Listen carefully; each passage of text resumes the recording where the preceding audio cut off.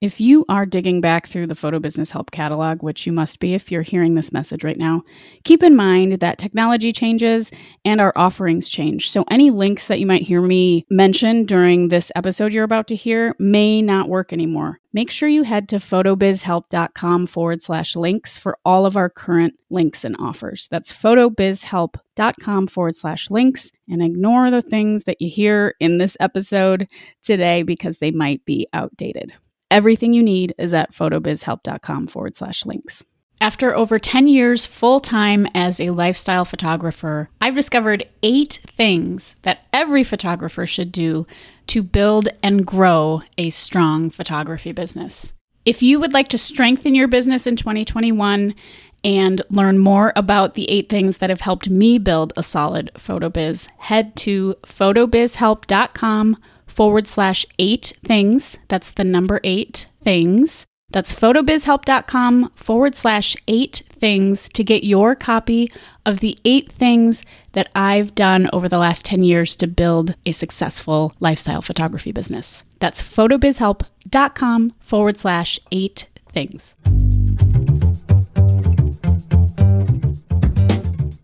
This is the Photo Business Help Podcast, a place for photographers who want to earn money with photography and live a better life. I'm your host, Natalie Jennings. Since going full-time in 2010, photography has brought me more freedom, income, and opportunities than I ever imagined. It's been so positive for me that I want to show you everything I know. You'll learn more than just businessy things, though, including my favorite ways to be mindful and happier on this journey. You're tuned into the Photo Business Help Podcast. My name is Natalie Jennings. I am recording this on January 7th. You'll be listening to it a little bit later this month, but still processing what happened yesterday and talking to friends and trying to keep important conversations going. I hope that wherever you are headed into this new year, that things are going well for you, and I don't know what else to say. I feel like I'm at a little bit of a loss for words regarding, I guess, everything that's happened in the last year. But I am in Minneapolis making a decision to drive south for a few weeks next month, which is going to be great. If you know my story, I do try to get out of the winter if possible. This was a huge part of my business plan when I started this business 10 years ago, was to be able to have the flexibility, time, and freedom to do stuff like that. I highly recommend that, that's something that you're thinking about no matter where you're at in your photo journey. What sorts of things can you build into this plan that benefit self-care and your own joy and your ability to have some flexibility in your life. So I always think that that's important to keep in mind while we're building our businesses and doing this thing. So today I am going to talk to you a little bit about this idea of getting in flow.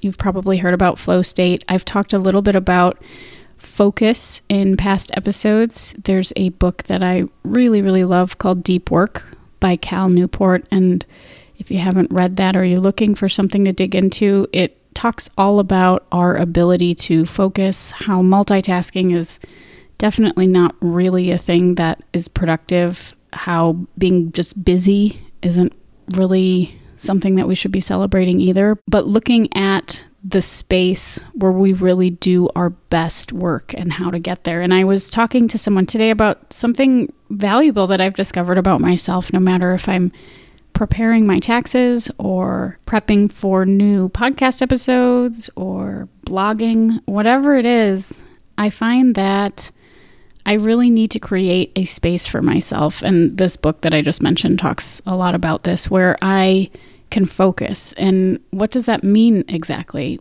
First of all, it means shutting down anything that's a distraction. I don't know about you, but I find that I get a lot more work done when I'm in a place that I can't really leave. So when I'm on an airplane or places like that, a lot of times people say they work really well at cafes. And I think the reason for that is if you've got your headphones on and your head down and you're not socializing with people, you're also not tempted to get up and go to the refrigerator or answer the door or all these things that happen when we're home that distract us, even if the dryer buzzes and we want to change our laundry over, whatever it is, it's easy to get pulled out of your focus. So the first thing I like to do, as I just said, is turn off things, particularly my phone. I'll just put it on airplane mode. Make sure browsers and stuff are closed so I'm not tempted to just jump onto Instagram or whatever it is. I love my noise canceling headphones, so I usually will put on headphones and something that doesn't have a lot of words, but like a jazz track or a classical track or a house track or some kind of music that's just sort of in the background but keeps me kind of focused in my little bubble of what I'm doing.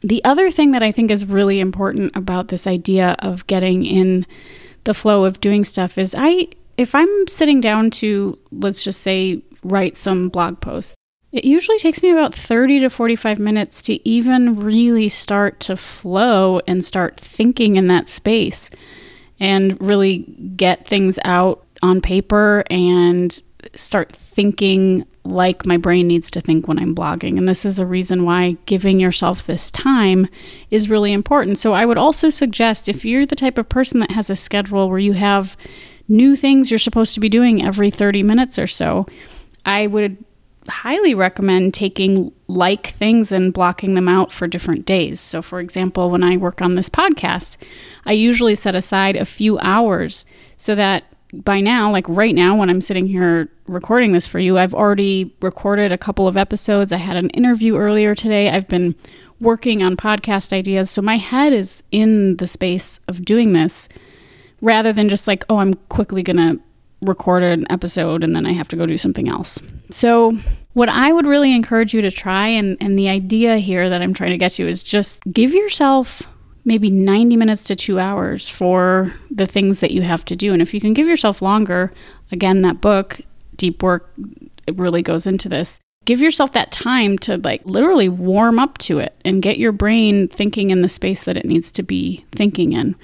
This also speaks to my previous episodes about batching. So I will sit down and I'll record all these episodes all at one time. I don't record one and then do the artwork and then do the show notes and then upload it as a blog post.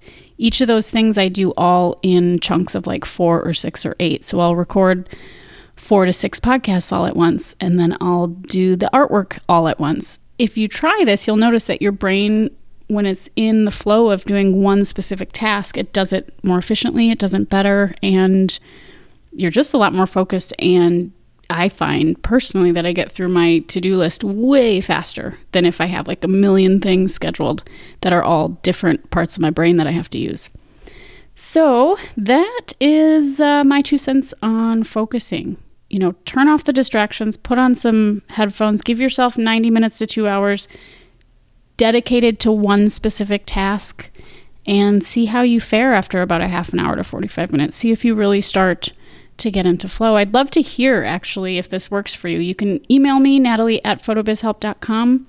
Let me know if you try it. And one final thought, if you are looking to sort of shape up your business in the new year, I've put together a free guide of 8 things that over the last 10 years I've found have been super helpful, have not changed much. They are things that I think are pretty solid, steady elements of a successful business. If you want to check out that free guide, go to photobizhelp.com/8 things, the number 8 things, and get your free guide, 8 things to do to grow your photo business in a saturated market. photobizhelp.com/8 things. I will be back every Tuesday and Thursday. I hope you have a beautiful day. Remember, in everything you want to achieve, consistency is key.